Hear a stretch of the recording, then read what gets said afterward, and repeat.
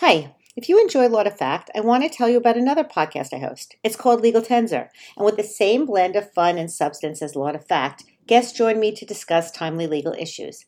It's a great way to gain insights and to help you start a conversation on legal stuff that matters. It's available on all the usual podcast platforms. And while you're at it, if you could subscribe or like either of our podcasts, it would be super helpful. And now here's an episode of Law to Fact. Hello, this is Leslie Garfield Tensor, and this is Law to Fact.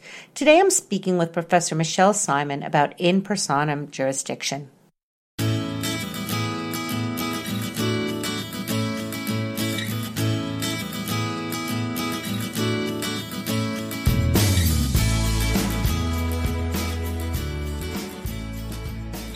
In this episode, I speak with Professor Michelle Simon, Dean Emeritus and Professor of Law at the Elizabeth Haupt School of Law, about in personam jurisdiction. She nicely lays out all the tests and explains that students shouldn't be frightened of learning in personam jurisdiction once you know how to analyze. The most important thing to doing well on a question on in personam jurisdiction? Lots of practice questions. Before we get started, a few reminders. If you like us, please subscribe on iTunes, Spotify, or wherever you listen. If you have a particular question you'd like asked, or a professor with whom you'd like us to speak, tweet us at Law to Fact. Here's my discussion with Professor Simon. Full disclosure, at the end we get a little giddy. I think it's because of our 30-year friendship. What is in personam jurisdiction? All right, so in personam jurisdiction is the court's power over a defendant in a lawsuit. So a court needs to be able to enforce any kind of judgment that is eventually received by the plaintiff over a defendant. If the court doesn't have personal jurisdiction over that defendant, then the court can't do that. So that's the purpose of personal jurisdiction. So you might think of a situation where the plaintiff is suing the defendant in Hawaii. The defendant lives in New York. The defendant has never been to Hawaii. And is it fair to require a defendant to have to travel to Hawaii in order to defend himself there? Okay. So if you think about what's behind personal jurisdiction as the kind of push-pull between the states, the relationship between the states, that states in one way want to protect their citizens, so they want to make sure that if any wrongs are done to their citizens, that those wrongs are going to be addressed by the state court. And on the other hand, another state far away wants to protect its citizen from having to travel far in order to defend himself in another state. Okay. And so that's why sometimes personal jurisdiction is also called territorial jurisdiction, because we're looking at the relationship between the various territories, so the intrastate relationships. Okay, that makes sense. So what are some problems that students would encounter when it comes to in personam jurisdiction? Well, I think the reason that students find personal jurisdiction so difficult is because the cases are very difficult. They're mostly Supreme Court cases. A lot of them are pluralities. They can be inconsistent. It's hard to figure out how to synthesize those cases. But the actual analytical approach to figuring out personal jurisdiction is really not as difficult as it seems. So, to make it easy for us. So there are many different ways that a state can get personal jurisdiction over a defendant. So the first thing everyone has to realize is that every state has a statute, and it's that statute that gives the parameters of personal jurisdiction in that state. And so anytime you're trying to analyze a personal jurisdiction question, the first thing that you have to determine is to make sure that the factual scenario fits within the statute. Can I ask you a quick question? So, do the in personam jurisdiction, this is just kind of a quick question that occurs to me. Do the statutes for in personam jurisdiction vary from states to states? Yes, so the statutes vary from state to state. Most of them have similarities to them. So usually the statute will contain one section that speaks to what we call general jurisdiction, and one section that will speak to specific jurisdiction, what we call specific jurisdiction. But the wording in those statutes will vary from state to state to state. And what is general jurisdiction and what is specific jurisdiction? So general jurisdiction is the kind of jurisdiction that we've had through history, really from the time of the lawsuit, the case Penoyer versus Neff, which most people read as their first case. Yes, we all remember it. That was the first case I read in law school, and I was ready to drop out after I read it. I think I read it 5 times and didn't understand it even after that. And so basically, the ways that you can get jurisdiction that way are either through consent. So if a party consents to personal jurisdiction by either sometimes just by answering the complaint or by showing up in court and not making a special appearance in order to argue there's no personal jurisdiction. So that's one way that you can have jurisdiction. You can also have general jurisdiction if you are a resident of that particular state, then there's jurisdiction over you. You can have general jurisdiction if you are present in the state and served at the same time. And you can have personal jurisdiction if you own property in a particular state. So those are all the traditional ways that come from Penoyer versus Neff. The other way you can have general jurisdiction is if you can demonstrate that you have systematic and continuous activity in that particular state. So if a defendant has that kind of systematic and continuous activity, they can also, the state can have personal jurisdiction under general jurisdiction. Okay, great. And what's specific jurisdiction? So specific jurisdiction is something that developed really through the industrial age, when we started to have a lot of situations where things were being manufactured and we had component parts that were pieces of machinery that were causing problems. And so what specific jurisdiction is if you don't have that kind of systematic activity in the state, but you have a very isolated contact in the state, but at the same time the cause of action arises out of that contact, there are statutes now that allow personal jurisdiction in that kind of situation. Sometimes that's called long-arm jurisdiction because the long arm of the state is reaching out to pluck out defendant and say, you have to come defend yourself in our particular state. So an example of that would be, I live in New York. I've always lived in New York. I'm driving to Massachusetts to go on vacation. As I'm driving through the state of Connecticut, I get into a car accident and I hit someone. And that person then brings a cause of action against me for my negligent driving. So I've only had isolated contact with that state. Maybe that's the only time I've ever even driven through that state. But the cause of action, that negligence cause of action, arises out of my contact in the state. And as a result of that, those are the kinds of situations that fall within what we call specific jurisdiction. It doesn't have to be a negligence cause of action. It could be a breach of contracts cause of action. But what's important is that the cause of action, you identify what that cause of action is, and that cause of action arises out of whatever that isolated contact is in the particular state. Okay, that makes sense. And so the statute's going to lay out the foundations for both general and specific jurisdiction. What else generally should students know about in personam jurisdiction? Well, I mean, the most important part is that statutory interpretation piece is really only the first part of any analysis that you're doing. Okay. The second part of the analysis is the part that I think students find so overwhelming, having to do with personal jurisdiction, which is the constitutional analysis. Sometimes people refer to it as the international shoe analysis or the minimum contacts test. So once you've made the determination that the set of facts, whatever they may be, fall within the language of the state statute.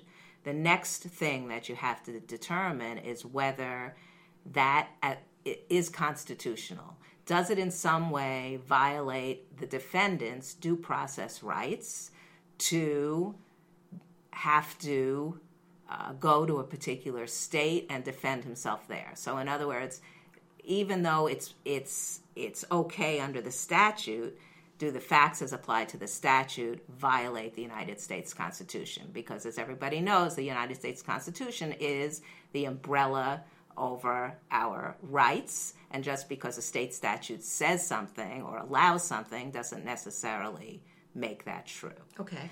So the test that has been developed by the Supreme Court in International Shoe and all of the cases that you studied following International Shoe really is about what do we look at in order to figure out that constitutional test. Mm-hmm. So the basic International Shoe test is looking to see whether there are minimum contacts between the defendant and the forum state that are of such a quality and quantity that it does not offend notions of fairness. So it does not violate due process in any kind of way. So you're looking to see what are those contacts between the defendant and the state, the forum state, meaning the state where the lawsuit is going to be pending. What would be some examples of where a court found minimum contacts? Well, so minimum contacts is much more complicated than that, and that's really what all the Supreme Court cases have done. So basically what the Supreme Court has said is that when you're trying to figure out whether minimum contacts are satisfied, you really look at two different things. The first thing frequently we call the sovereignty factors. And the sovereignty factors are you look to see whether the defendant has purposeful availment with the forum state. In other words, has the defendant in some way purposefully availed himself of the kinds of things that the state provides. So, for example, has the defendant advertised in that forum state? Does the defendant have a helpline in that forum state? Does the defendant have employees in that state? Does the defendant have some kind of internet capability that would reach particular groups of people in that particular state?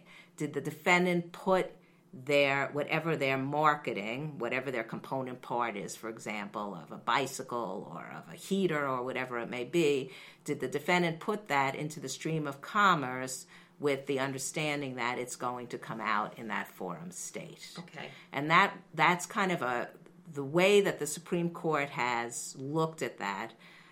It's really a threshold test. That's the first thing that you look at to decide if there are minimum contacts. Although, of course, there are so many of the opinions are plurality opinions that you can make arguments about it each way. But generally, that's the threshold test. Okay. If the sovereignty factors are satisfied, then you look at what we call the convenience factors. And convenience factors are basically what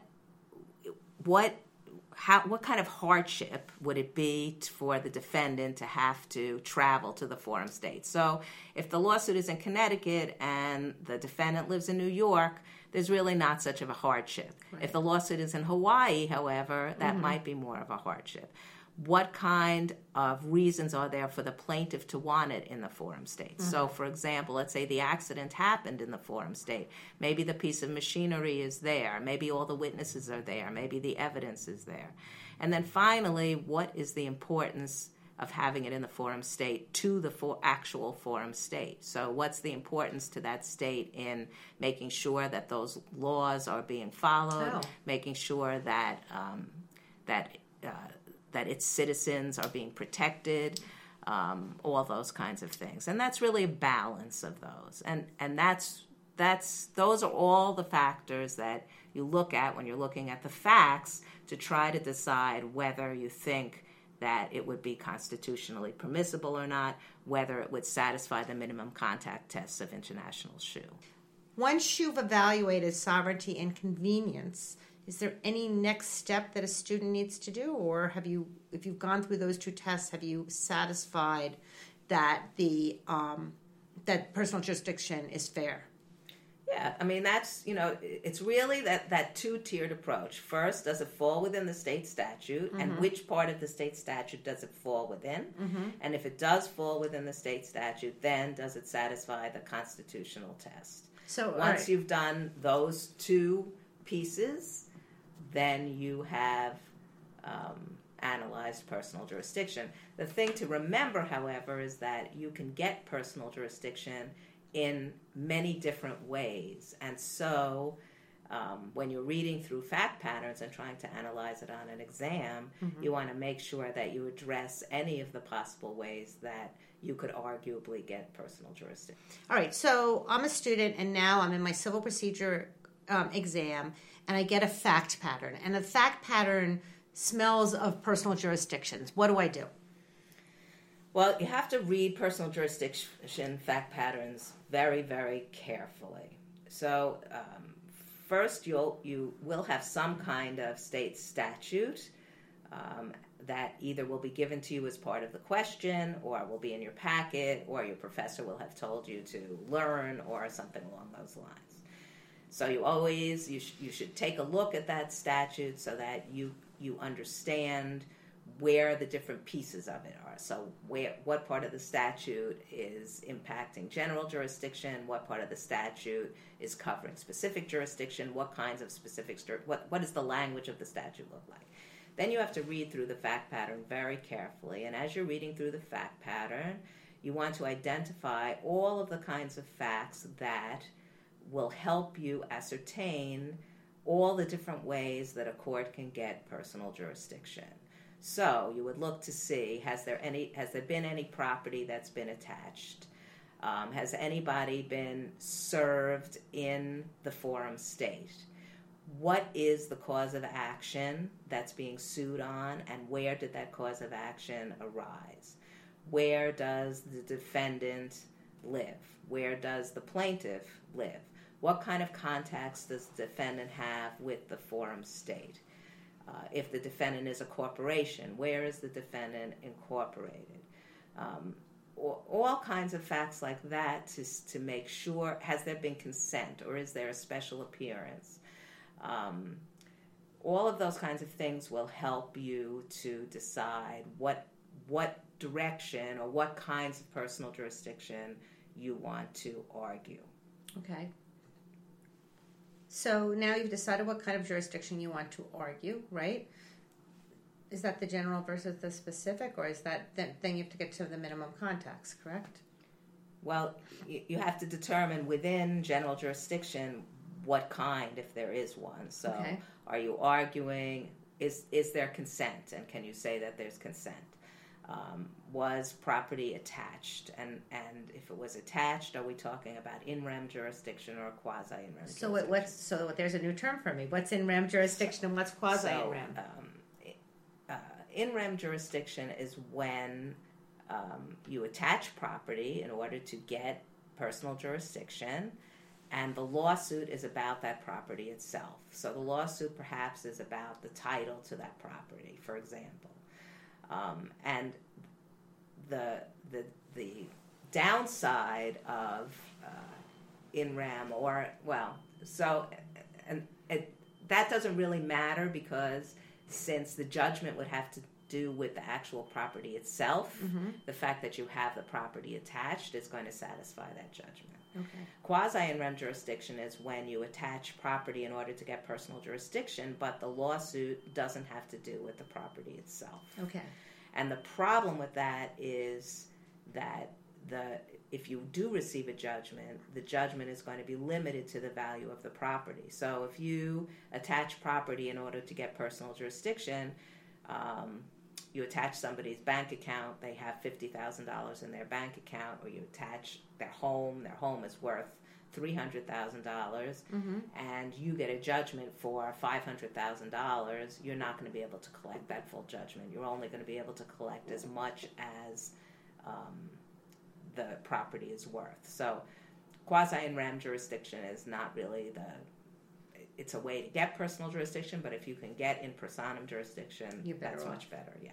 So you have been doing this for quite some time. What are some common mistakes that you see students make when writing an exam answer about in personam jurisdiction? Is there a theme at all running through? I think that there are several mistakes students make. One mistake is not to address every kind of reasonable way that you can get personal jurisdiction. So you may have a fact pattern where you can make an argument that there is general jurisdiction because of systematic and continuous business activity, and also you can make an argument that there is specific jurisdiction because the cause of action arose out of an isolated contact. If you can make both those arguments in a reasonable way, you should at least demonstrate that perhaps you can get personal jurisdiction in either of those two ways. And that's like, I'm just going to interrupt, because that's like what we see in torts too, right? If you are talking about battery, one of the biggest mistakes students make is that if they can't prove one element of battery, they just stop. So I assume kind of the reverse is true. If they can prove one type of in personam jurisdiction, they say, right. Aha, got it. Okay, right. But this is an exam. This isn't a court of law. So right. You want to show that you can explore it every way. Right, because, a party is going to try, if they're trying to assert personal jurisdiction, if a plaintiff, and by the way, the plaintiff has the burden of demonstrating personal jurisdiction over the defendant, the plaintiff is going to try to use every possible way if the defendant argues that there's no personal jurisdiction over them. And the other thing that I think students do wrong is not to realize that it really is a kind of a two-tiered analysis. That first, there's the statutory state statute analysis. If for whatever reason the facts do not fit within the language of the statute, then there's not going to be personal jurisdiction, and that's the end of it. Even if it fits within the language of the statute, then you have to go on and do that constitutional analysis. So I think that's the other problem, that people either leave out one or leave out both. And the other thing that you have to think about when you're answering a personal jurisdiction question, and you have to practice beforehand, is the actual organization, because it's a complicated organization. It might seem repetitive because sometimes you have to do the constitutional analysis more than once, and so the facts that you may be using might sound similar, and so you might want to pick and choose which type of personal jurisdiction you want to talk about first, and figure out how you want to organize your answer. And there's no boilerplate way to organize it. It's kind of fact dependent, right? Yes, that's correct. It's so fact dependent. This is one of the, we say this with all exam questions. I think one of the biggest mistakes students make is not to really thoroughly read the exam question, either because of nerves, you want to start writing, or whatever it is. But personal jurisdiction is so dependent on the specific facts of the fact pattern that you really have to, I suggest that students read it 3 times. One time first, just to kind of go through and get a lay of the land and start jotting things down. A second time to really start thinking about and making lists on the scrap paper of the various facts that are going to support the various assertions that you're going to make, specifically with the constitutional analysis. And then a third time to see all those nuances that you might have missed that will get you all the extra points and give you an A on the exam. Yeah, and that's a good point, too, because everyone says, well, why didn't I get the A? And it's the nuances that make the difference between the B and the A. But those are 3, solid points that if you just do these 3 things, you're guaranteed to boost. The first is to make sure that you read it, this is the third we talked about, to read it carefully and pick up the nuances. And then the second is to recognize that you don't stop analyzing when you hit a yes, right? Correct. Yes, we have it. You've got to keep going. Right. I forgot the third. Anything else you think students need to know about in personam jurisdiction?